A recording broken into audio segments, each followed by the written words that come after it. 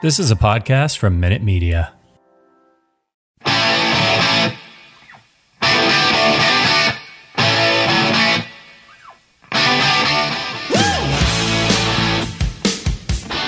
Hello, everybody, and welcome back to the Surely You Can't Be Serious podcast. Ladies and gentlemen, last episode, Jason and I talked about what we were doing summer of 86. Jason, do you know what David Coverdale was doing summer of 86? David Coverdale was pushing his broken down white Jaguar out of the middle of an intersection in Los Angeles. He had $5 to his name and a condom in his wallet, and that's it. And he was on his first date with a lady he would later marry, who at the time had no idea who he was or who Whitesnake was. Yes, the lovely, iconic Tawny Kitaen. I'm gonna slide it in, right to the top. Slide it in, I ain't never gonna stop. Slide it in. Okay, everybody, we are here for the beginning of our summer of 87 series. Yeah, we're going to spend about, 6 or 7 weeks in the summer of 1987. I love the summer of 1987. I can remember MTV and going down to the pool and checking out the girls whose clothes seemed to fit a lot better to me at that age. All right, Dee, I know you're a golfer. Sure.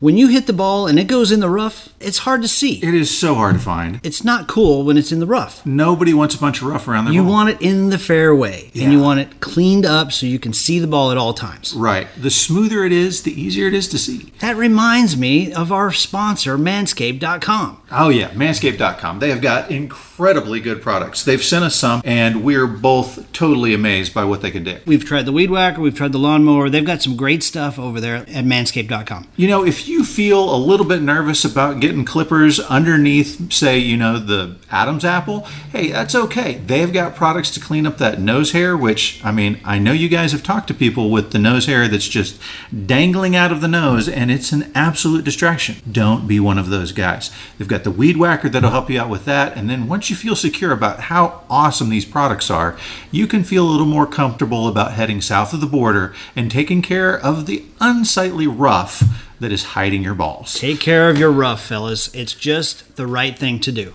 Head over to Manscaped.com, use the promo code SERIOUS20, and you'll save 20% on all the products. Guys, don't forget, it's easier to see a giraffe on the plane than it is in the forest. Okay, that's good. Summer of 1987 was 35 years ago, D. It's hard to believe it's been that long. I feel like an old man. Here's what we've got on the docket coming up, okay? Okay. So we've got a history of Whitesnake. Then we're going to go track by track through Whitesnake's 1987 album, probably their best known album. Yep. Then we're going to do Motley Crue's Girls, Girls, Girls. These two bands toured together on the same bill. I was not allowed to go. That was... Shocker. Yeah. Parents said no to that one. And then after that, we're going to do RoboCop versus Predator. Okay. Two awesome summer blockbusters. And then we're going to get together with the guys from the Film By podcast, and we are going to break down Superman 4 versus Jaws the Revenge. Both came out the summer of 87. They were the highlight of the summer, too. Some of the worst movies of the 80s. Yep. So before we get going on this episode, speaking of guest hosts, we have a new executive producer, Mr. David Wright, who you will, listener, remember from our Raising Hell versus Licensed to Ill combo. It was an incredible four-parter with Dave's help. Dave was like Professor Easy Rock right there. I wonder how he's going to feel about being the executive producer on a hair metal album. Dave, thank you very much. Dave's a good friend of ours. Dave, we appreciate it. He texted us this week and said, "Oh no, I've done a thing."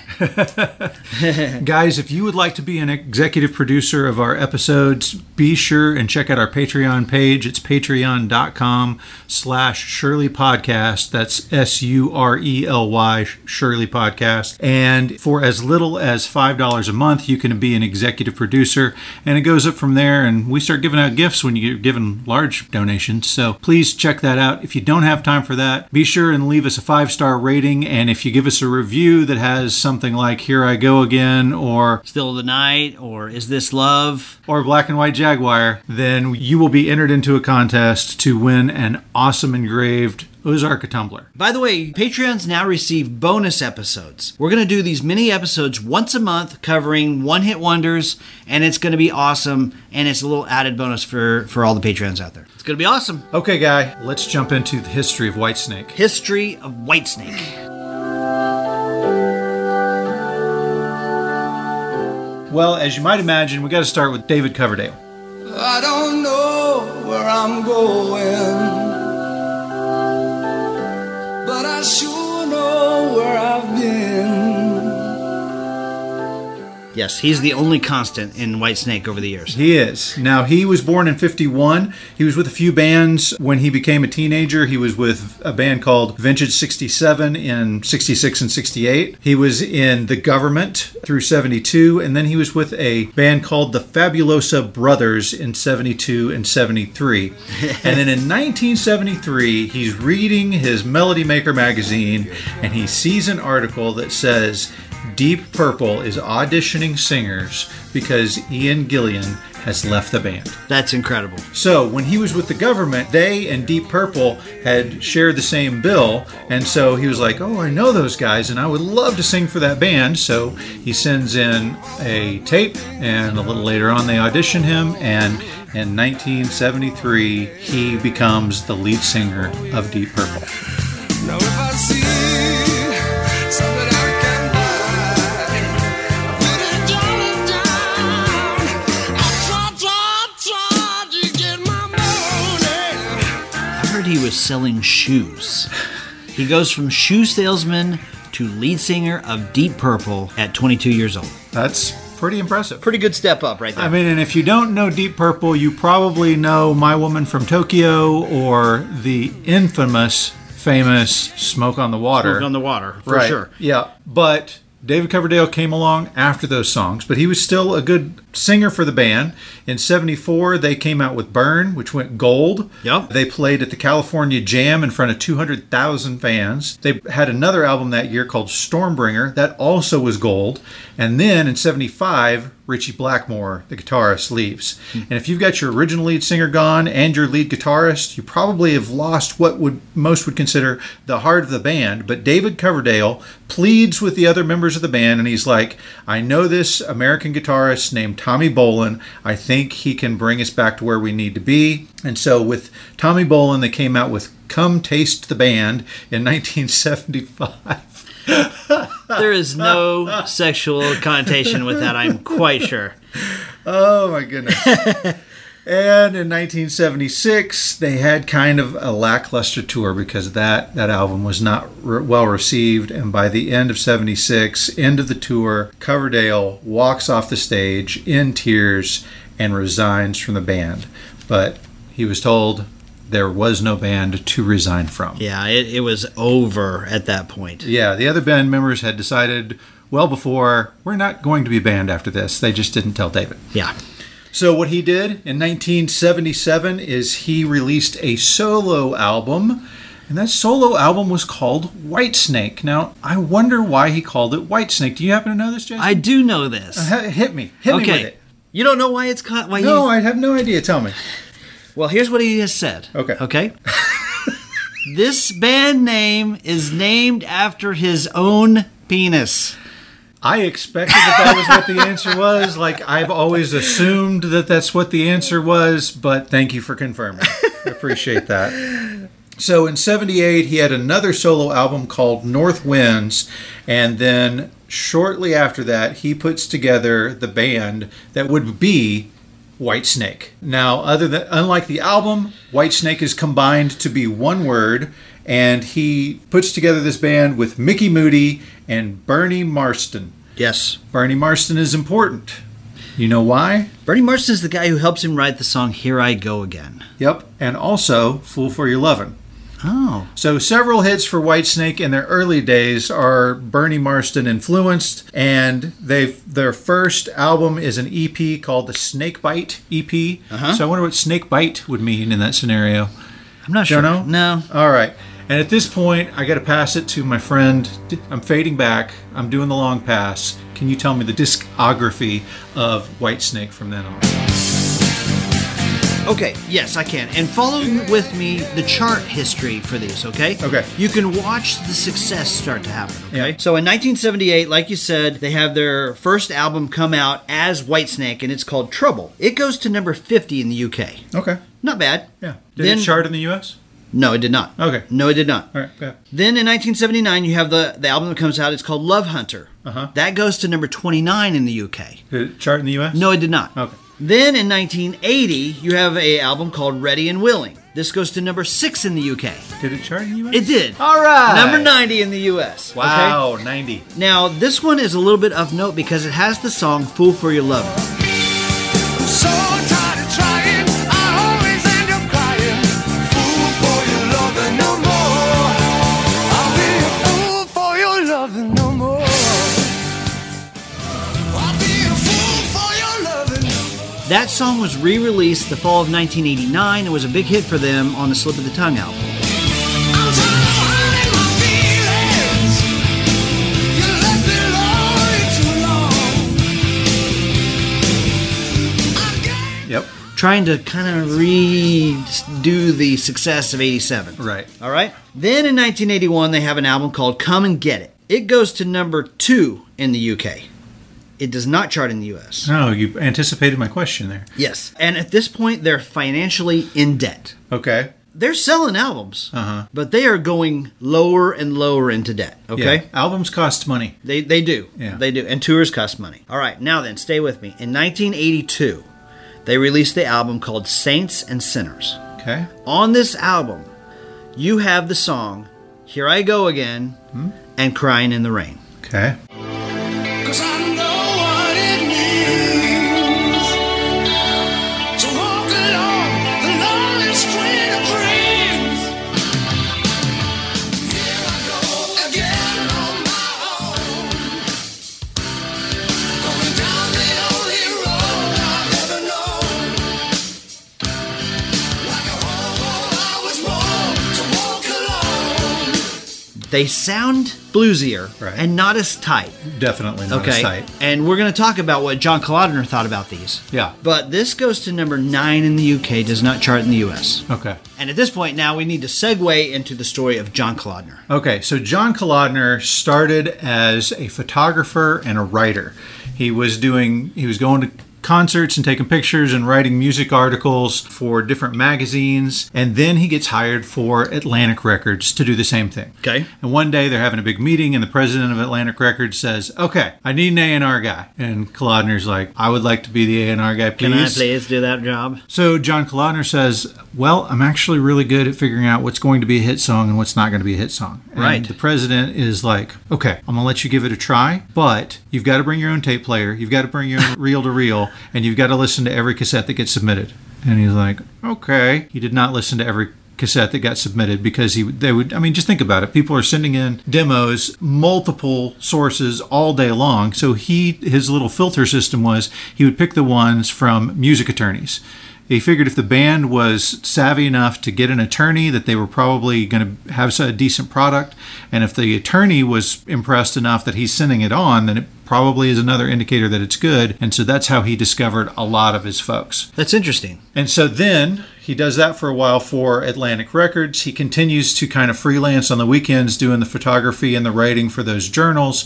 Then in 1980, he gets a call from Mr. David Geffen to come join him and be the Geffen Records A&R man. Yes. Now, do you know what A&R stands for? Yes.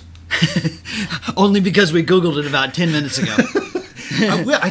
We came in today and we're like, Kalodner's an A&R. What does A&R stand for? What is it? Okay, guest, do you know? Would you like to venture your guess now? What is A&R? Okay, good guess. Here's the real answer. A&R means artists and repertoire. His job was to find new artists and acquire them for the label. Right. So he is the A&R man for Geffen Records. Yes. When he walks in the door, he says, Mr. Geffen, thanks for the hire. I think that we should hire Sammy Hagar. Yep. I think that we should hire Phil Collins. Yep. And I'm excited to work with Aerosmith. Yes. And Geffen's like, I like those suggestions, but we're not going with Phil Collins. We're going with Peter Gabriel. Sir, I think that Phil Collins is going to be better. Nope, we're going to go with Peter Gabriel. It's hard to blame Geffen too much on that because Peter Gabriel did have some success in the 80s. I mean, very much success. Yeah, well, he kept Danger Zone out of the top spot. Yes, he did. Which is a miracle in and of itself. We talked about that last week. But my gosh, Phil Collins had a humongous 1980s and 90s for that matter. I was going to tell you, I recognized John Kalodner. Once we started looking into this, and when I Googled him and I looked at his face, I'm like, oh my gosh, that's the guy from the Aerosmith videos. Right. He had a lot to do with Aerosmith's rebirth in like 1987, the Permanent Vacation tour. Yeah, go back and check out our Aerosmith episode. We talk about how Tim Collins, is that his name, the guy that kind of helped them get off drugs? Yeah, that's right. Kolodner was another major factor in that process of getting those guys clean. Kolodner is the guy dressed in a wedding dress in the Dude Looks Like a Lady video. Now everybody knows who we're talking about. That big, long, scraggly beard. It's kind of a weird looking dude. Yeah, especially in a wedding dress. Yes. Okay, so Kolodner ultimately, around 82, here's this album that Whitesnake has put out that has these songs on it, including Here I Go Again, and he thinks to himself, this is a hit song. He calls David Coverdale. He's like, you got a hit song. But it was badly recorded and it was badly played. Black cotton moans when he's burning with the fever. A stray dog howls when he's lonely in the night. Yes. You need a better band. You got a mediocre band and you need a better producer. Yeah. He's a nice guy. He's not a good producer. Yep. So he hooks David Coverdale up with a new guy and gets rid of everybody else. Yeah. These are all like his best friends. Mm-hmm. Gotta let him go, dude. Yeah. If you want to make it to the big time, you gotta dump all these guys. So Kolodner has this guy who he's seen playing with Thin Lizzy, and his name is John Sykes. Yes. John had been with Thin Lizzy and another band, but he had a good look and he had a great ability with music and lyrics. And so he thought, I'm going to get this guy together with Coverdale and we're going to have the magic duo just like Bon Jovi. John Sykes is like a guitar god.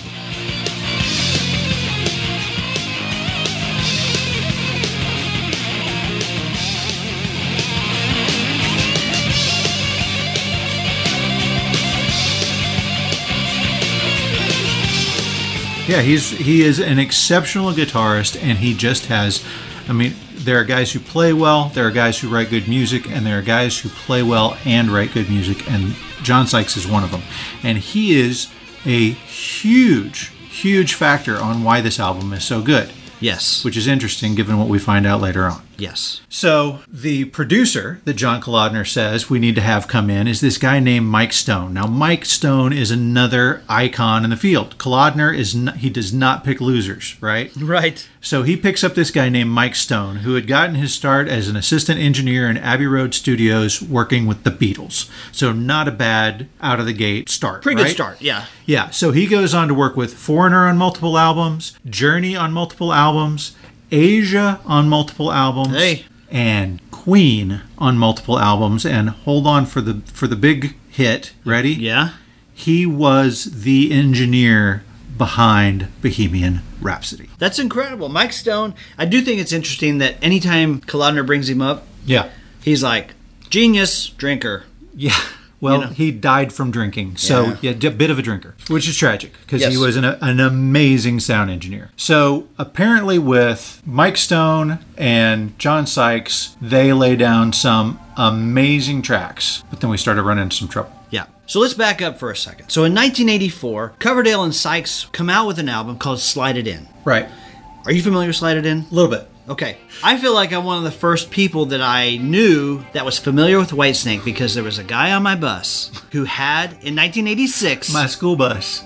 on my school bus, he had a Walkman tape player, and he would listen to Slide It In all the time, It's like a scene out of a movie, man. right? And so he would let me listen, and we would listen to Slide It In and Slow and Easy and Love Ain't No Stranger. So I was Can you just say slow and easy again? slow and easy. Now let's listen to it real quick. So take me down slow and easy. Make love to me slow and easy. I know the hard love trouble is coming my way. So rock me till I burn to the bone. I freaking love that song. Dude. That's such a good song. It's awesome.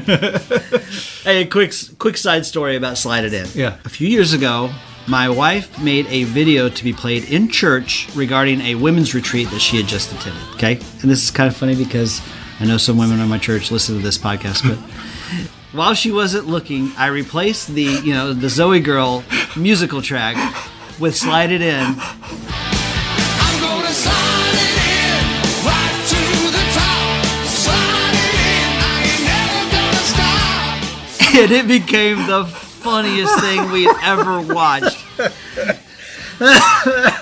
So the next day when we played it in church, I checked it about 15 times to make sure that I had corrected that. Please don't be the slided in. Please don't be the slided in version. Oh my gosh. That would have been a much better story had it been, but I was not about to let that happen. Anyway, so I loved Slide It In. Great album. And that's with Sykes, okay? Now, in 1984, that actually makes it to number 40 in the U.S.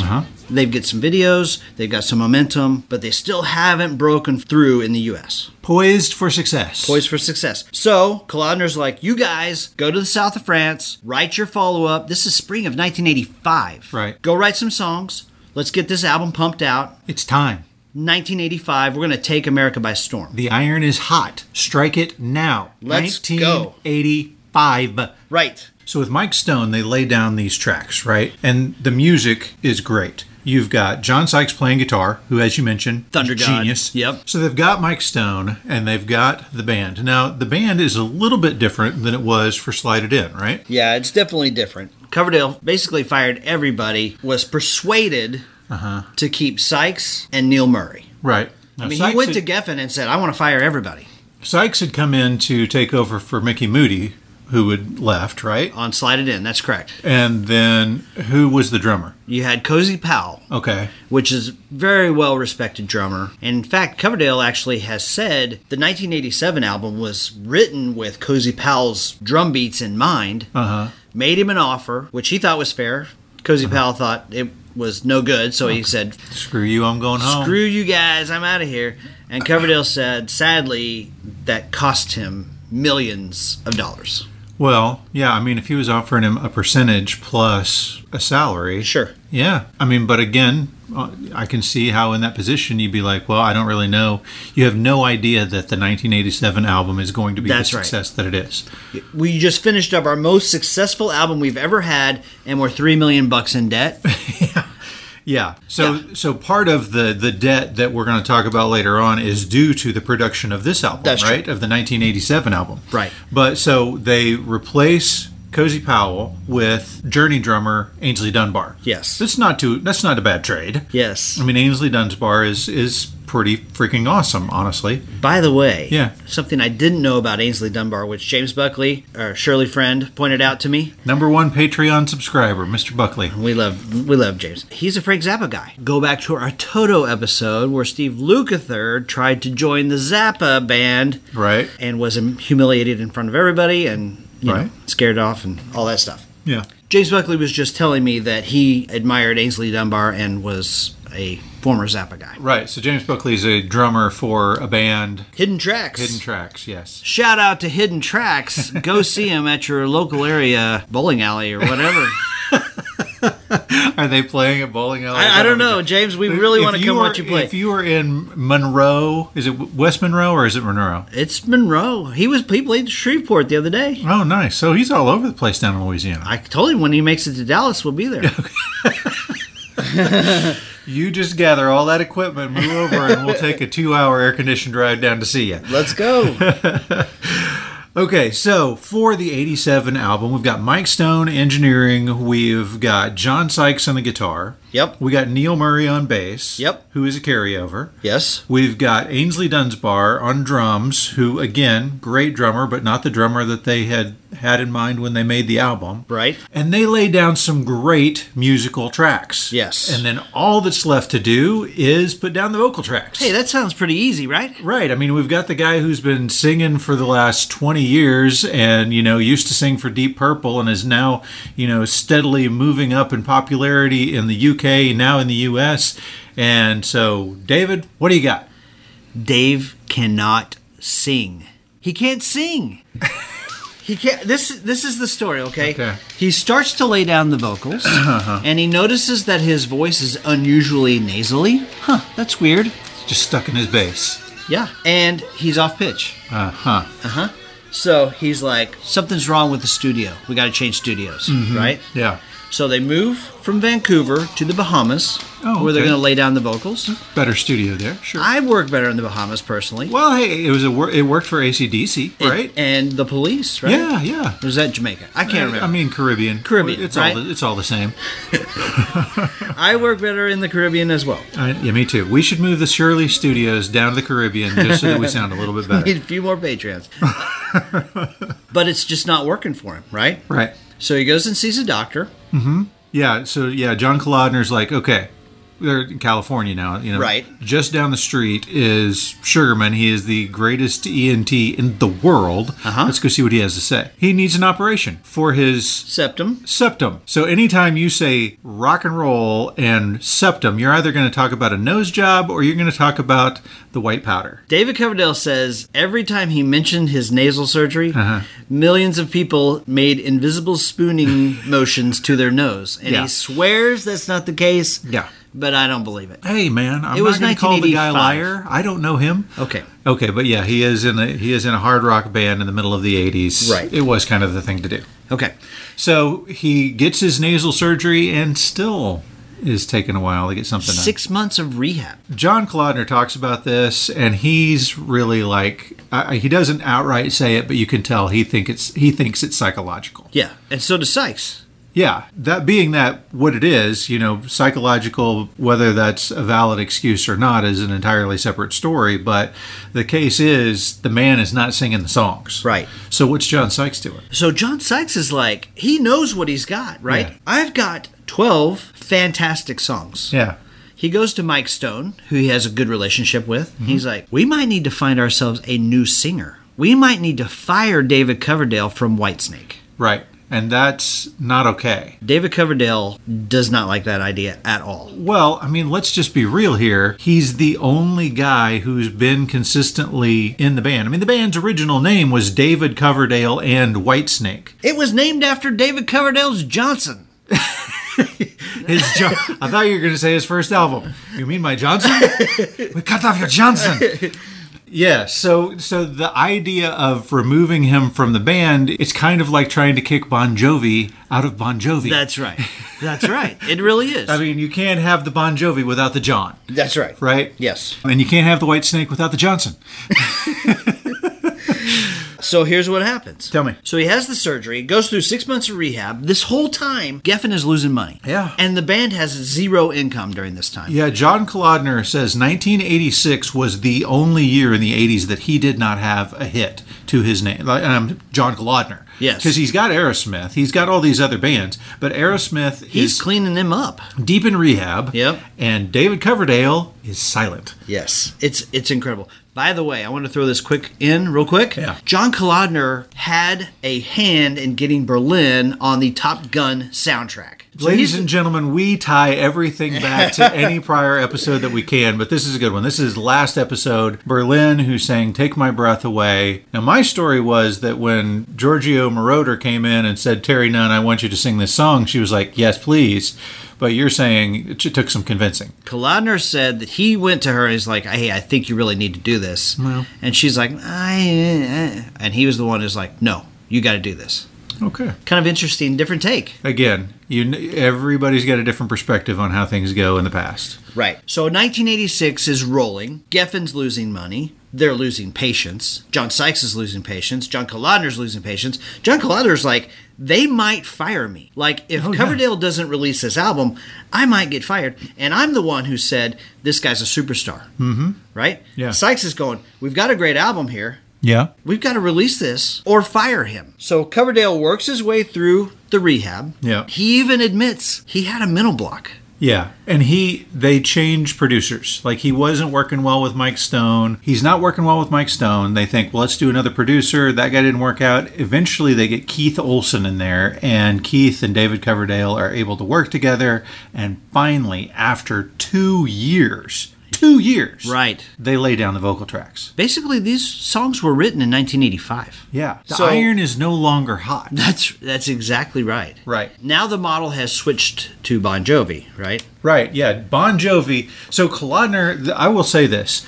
There are several key factors in this album. David Coverdale, obviously a factor in this album. Yes. You can't escape those vocals. Yeah. John Sykes, huge. Songwriter. John Kalodner said he had absolute control of the album. He said their inspiration point was Bon Jovi, and musically. Yep. But he was in charge of John Kalodner made the call on songs, album artwork, musicians, producers, like everything was his call because he knew how to make a hit record, and that was what his job was. Yes. And so he is a gigantic factor on the success of this album. You know who else is a huge factor in this?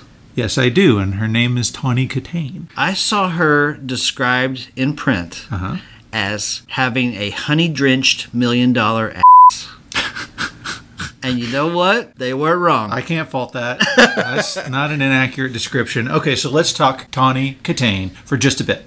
Yeah, we have to. Okay, so Tawny Katane had a boyfriend in high school. Yeah, Robin Crosby of Rat. Yeah. So Robin Crosby, I think we might have touched a little bit on him in our Motley Crue episode. Close friends with Nikki Sixx. Right. Big factor in Rat. Tawny Katane and he were boyfriend-girlfriend in high school. Birthdays a day apart. She ends up leaving him for a guy named Pete Angelus. That's right. And Pete Angelus did the lights for Van Halen. So she leaves the guy who's going to be a star in Rat to get the lighting guy for Van Halen. Well, I don't know if that's a fair trade or not, but then the lighting guy becomes the manager for Van Halen, and that ends up being a pretty good deal. Right. And so one night, they have to, she's with the rest of the guys. She went on tour with them. She was on the bus. She lived the 1984 Van Halen party life. Yes. And she's on the bus with these guys, and they're going to different hotels and stuff. And, when you're as famous as they are, you have to leave through the kitchen.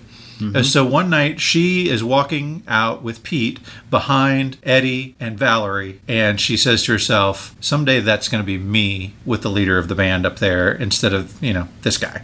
That's exactly right. And if that thought goes through your head, you probably shouldn't still be dating the guy. Not this chump standing next to me. Right. So a little bit later on, she is in a restaurant. She had gone down to LA. She had started working in movies. She was the fiancé in Bachelor Party with Tom Hanks. Yeah. So she's already making a name for herself. Hey, listen. Yeah. I'm going to stop you right there. Okay. Bachelor Party Yeah. was a naughty guilty pleasure for me and my buddies back in the day. It's funny. It's, boob lined. And I want you to sleep with me.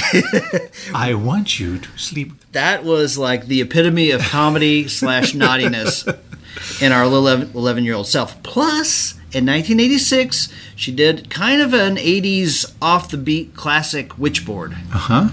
Yeah. So she's in LA having a drink with a friend, and the friend is like, hey, there's a couple of cute long-haired guys back there behind you.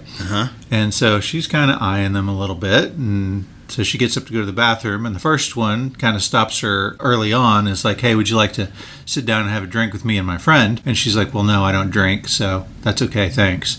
And she keeps on going, and then she gets up to the top of the stairs, and there's David Coverdale, and he says, excuse me, would you care to have a spot of tea with me and my friend? And she was like, a spot of tea? Well, yes, that sounds very nice. Yep. Is this love that I'm feeling? So that's the introduction. Yep. So he asks her out for a proper date. Yes. Shows up in a white Jag. Okay, Yep. this seems like a good sign, right? Hey, here we go. He's wearing a suit This is the same blue suit that he wears in the Here I Go Again video. and the same white Jag. That's exactly right. So she's like, okay. She's impressed. Yeah, and so she gets in and she's like, so, what do you do? And he's like, oh, well, I'm a singer and we've been working on this album. And she's like, oh. And she says, what's the name of your band? He says, Whitesnake. She's never heard of him. You're right. She's And- toured the world with Van Halen. She's run around with Rat. She knows the rock and roll scene. And she doesn't know who Whitesnake is. Never heard of you. Right. And then he's like, we've been working on an album. Let me put the tape in. And so he sticks it in and she's looking out the window like, oh, great. I am with some loser who doesn't have any idea that he's never going to make it in the music business. And then the car breaks down. In the middle of the road. So David, imagine this. David Coverdale in the blue, shiny suit, pushing a Jaguar onto the median as smoke plumes from the hood. Hey, don't worry. 2 years from now, we're going to be in a video with this suit and this Jag, and we're going to make millions of dollars. It's going to change history. He didn't even have insurance on the car. That's right. And he was living in a hotel room that he couldn't check out of because he didn't have the money to pay the bill. He literally, like you said, $3 million in debt at this point that he's met Tawny Katane. This album still hasn't come out yet. Right. They're waiting. And then another key factor in the history of the Whitesnake album. Absolutely. happens. John Kalodner says, there's a guy who needs to make a video for your album. And he introduces them to a guy who we've talked about before named Marty Callner. Yes. And you'll remember us talking about him before because I mentioned that he was the guy who started the Hard Knocks series on HBO. Oh my gosh. Hard Knocks. Right. So at the time, that's all I knew about him. But Right. now I've got a whole story. So here's the story on Marty Callner. When he's a little kid, 2 years old, his mom and dad get divorced. His dad leaves mom home alone to take care of the kids. She has to work 3 jobs. The dad doesn't support them. They live in like lower middle class, picking up the sweet and lows, so you have sweetener at the house, mismatched furniture, Kmart art on the walls, right? Right. Until he's about 10 years old, and then his dad dies. His dad's family says, oh my gosh, he's the only Callner male heir left. And it turns out they are like bajillionaires. What? Yes. So the Callner family is a huge family in Chicago. Like there's a Callner building in Chicago. Whoa. The dad never supported him, but he had the decency to die before the kid was fully grown.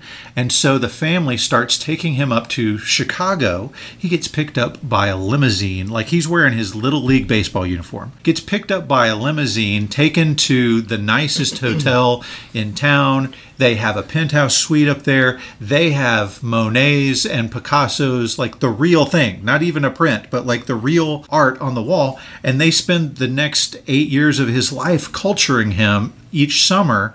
So he spends half of his time in the, make it on your own in the Right. low income area to I'm in the finest of the fine. And he says, so that is how I developed my eye for what is beautiful, because I could tell the difference between the Kmart pictures and the Picassos. And so that's how I was able to develop this eye as a director. And so he goes to college. He has a lot of W's. He spends about 5 years in college. I don't think he graduates. Okay. All right. He gets done with college, had himself a little trip experience that left him a little weird for about 3 months. But he gets out of college and has no real prospects at all. And his mom works for TV Guide. Okay. She's like a local distributor to TV Guide. And she says, if I call one of these TV studios, would you take a job? He's like, okay, sure. Yeah, whatever. Right. And so his first night in the studio, in the TV studio, he's in the newsroom, and there's been this big wreck, and people are running around to get the full story on it, and it seems exciting. So he's excited about that. And so he starts talking to the other directors. They got about 7 directors on the staff at this TV studio. Okay. And they're showing him, with coat hangers as frames for TV shots, how to do TV shots like this. And he starts working for the show, The Nick Clooney Show. Have you heard of this? No. Okay. Well, Nick's son, about 7 at the time, was running around. His name was George. I've heard of George. Yeah. Yes. Yeah. So that's where Marty Callner is getting his start. Young 20s guy in the Nick Clooney Show. And then he gets his directing break when he's the only guy there. And the director who actually knows something has to run because there's an accident. And so he's given the reins and he pulls it off. And suddenly he's making more money because, hey, it turns out he can actually direct. Well, then he gets a call a little bit later on, 2 job offers. Okay. One is $85,000 to work for this pretty well-known TV studio. Okay. And the other one's $35,000 for this much lesser-known TV studio. This is mid-70s. Yeah. But they said, we'll give you a lot of artistic license. You will really kind of be the guy who designs what this TV studio is going to be about. He goes, okay, what's the name of the studio? And they said, we're calling it HBO. It's called Home Box Office. Yeah. And so this little-known studio becomes the artistic outlet for Marty Callner. He's responsible for the music that everybody associates with HBO. Thought we got to play that right here. So He didn't play it, he commissioned it, but I mean, it was him. He was the guy. He was the guy for HBO. And he's still trying to do some directing, and he decides what I want to do. He loves comedy. I want to direct a comedy stand-up show. Okay. And so it's Robert Klein is his first show. He does not do it right. He's not used to these type of shows where you're filming live. He says it ends up looking horrible. You know, the angles, Robert Klein's hands look gigantic. You know, he's just filming it like he would a TV show, and he's using real cameras. It just doesn't make any sense. And so he thinks, great, I'm going to get fired. I'm going to get fired from this job. Right. And he almost does, until the next day when there's a review in the New York Times Magazine that says this is one of the best specials HBO has ever produced. And overnight, he goes from 35,000 to 350,000. That's awesome. That's awesome. Okay. So he's sitting in bed one night. He's done some videos. He's done a few music videos with Laura Branigan, among others. Okay. Lots of comedy specials. He's sitting in bed one night, and he sees a video by our friend Russell McKay, Betty Davis Eyes, by Kim Carson. Hands are never cold. She's got Betty Davis eyes. She'll turn her music on. He sees that video, and he's like, holy cow, this guy is breaking all the rules. Our man Russell McKay. Russell McKay, he has had so much influence on so many things in the 80s. It's crazy. Yep. So he sees that, and he says to his wife, I want to quit my job, and I want to make music videos. And she's like, what? He's like, I know. We live in a really nice house, and I make whole lots of money, but I need to go do this. And she said, I'll live in the desert in a one-room house with you if you're happy. Oh, what a woman. Yep. What a woman. So he goes and inquires with friends, and one of them says, okay, I got 3 bands that you could do a video for. First one's out of Australia, named INXS. I'm sorry, Inks? Who is this? Pronounced INXS. The other one is out of New Orleans. They're called Zebra. Yep. And I've got this bar band that I have no idea what to do with. Oh yeah, what are they called? Twisted Sister.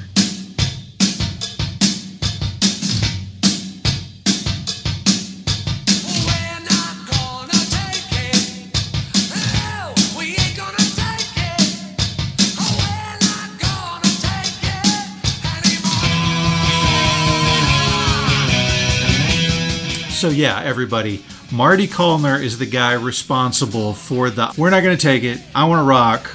Those amazing and iconic videos are Marty Callner. And so fast forward just a couple of years, and Marty Callner is getting a call from John Kolodner, who says, I need somebody to make a video, and I need you to make it cheap. We are out of money. So before we get to the video for Still of the Night, which we're getting to, Yeah. I mean, Coverdale felt like he was dealing with a rebellion within the band. And so he went to Geffen and he's like, we're firing all these guys. They wanted to fire me from the band.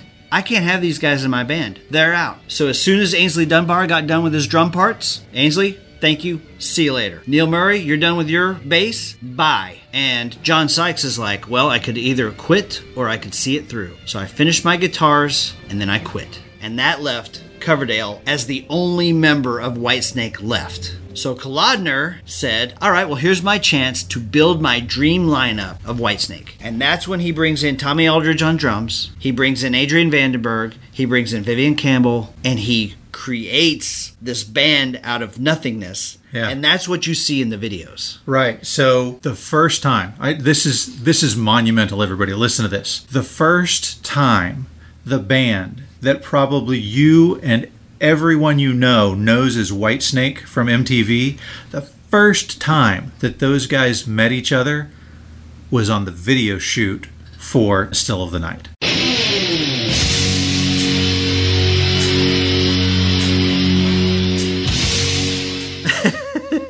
That's crazy, man. It is nuts. And just before they were about to shoot the video, they lost their model. They lost their female girl sex symbol.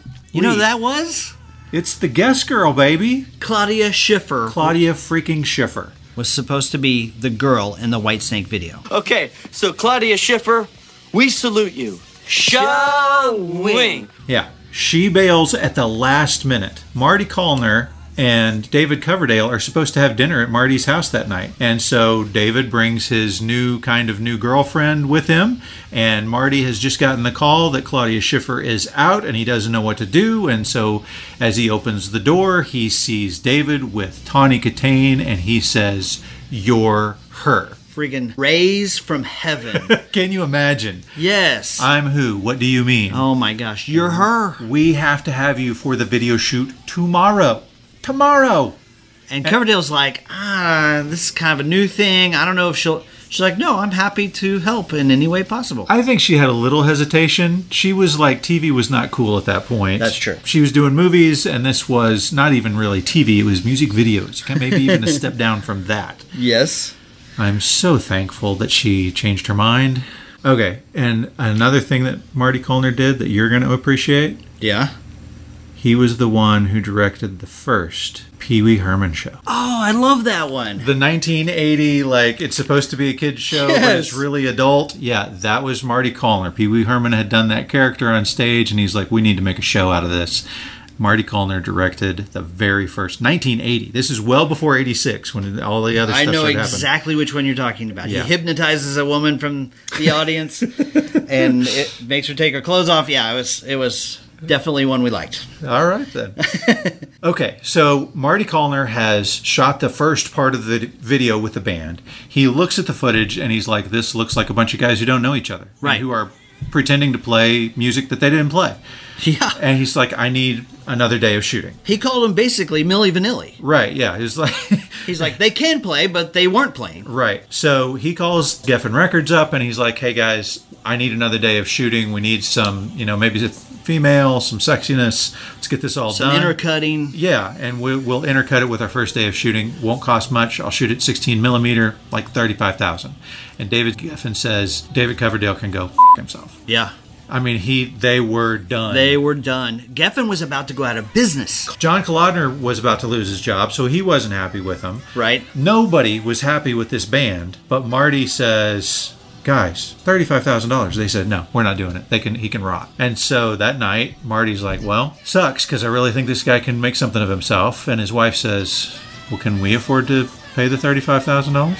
He's like, yeah. She goes, do you really believe in him that much? He said, yeah, I do. She's then go do it. And so it's because Marty Callner put up his own money to shoot that second day, and where we had Tawny Katane, it's because of that we get that video. And then, it's not over yet. I mean, keep in mind, at this point, David Coverdale is singing New York seltzer commercials. I mean, let's listen to this. I'm not kidding. Let's listen. There's nothing in the world. There's nothing in the world tastes like New York salsa. It's the original.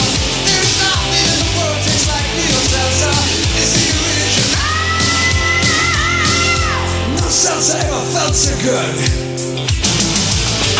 The original New York salsa, now available everywhere. That sounds like a man who lives in a hotel with no car insurance. I mean, I don't know which is worse, that one or the Hoover vacuum commercial with Brian Johnson singing. Yeah, that's right. But these guys were obviously scraping the bottom of the barrel right before they're about to explode all over the mainstream. Marty Callner did step in and save the day for $35,000. Yes. But you know who else deserves a lot of credit? His wife. Oh, for sure. She's For the sure. unsung hero in this story. Absolutely. She's the one that says, if you feel it, go do it. If she had said no, he'd have been like, all right, Yeah. sorry. And that's how we get Whitesnake 1987. Absolutely. Marty shoots the second day, intercuts, makes the video, and he sends it into MTV. So here's where the stars align. Yes. The video arrives at the same time that he happens to have the manager of Led Zeppelin, Phil Carson. and Phil sees the video, and he says to Sam, man, Led Zeppelin would die to have a video like this. And Sam says, really? I guess I'll make it the hit clip of the week. Hip clip of the week. And in New York City, the executives at MTV, the people that work around him are like, this is not hip. This is an old guy singing.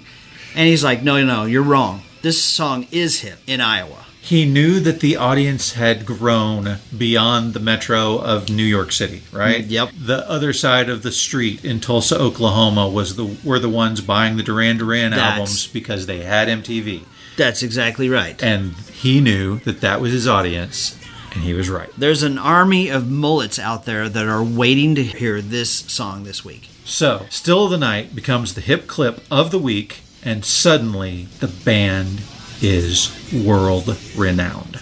Whitesnake goes from $3 million in debt, having $5 and a condom in your wallet. That album sold 1 million records in 10 days. In 10 days. You talk about your life turning on a moment. It's incredible. Just think if the mail had run late that day. If Phil hadn't been in there talking to Sam, we may never have known who Whitesnake was. Yep. It saved Geffen Records. Yep. It saved David Coverdale's career. Yeah. It gave us a video vixen of the ages. Yeah. Whitesnake then opens for Motley Crue on the Girls, Girls, Girls tour. Yeah. Changes lives. Absolutely. Wow. So, 1987 means that this album is 35 years old this year. Yes. And the release date was not too long ago. That's right. You remember the date? I think it was April 7th. April 7th. And so on April 7th, my genius friend makes a little post for Facebook and Twitter that says, hey, this album is 35 years old today. He might have tagged David Coverdale in the tweet. And he says, what's your favorite song? And Mr. David freaking Coverdale responds and says, all of them. That was a freaking cool moment in our Surely You Can't Be Serious podcast lives. Amazeballs. David Coverdale replied directly to my post. He likes all of them. So you have had some amazing reactions to your Twitter post. You've gotten David Coverdale to respond to your Whitesnake post. Right. You've got Steven D'Souza to respond to your Die Hard post. Have I gotten anything? Kathy Ireland liked your post. Oh yeah. Wow. That maybe makes me the winner, I think.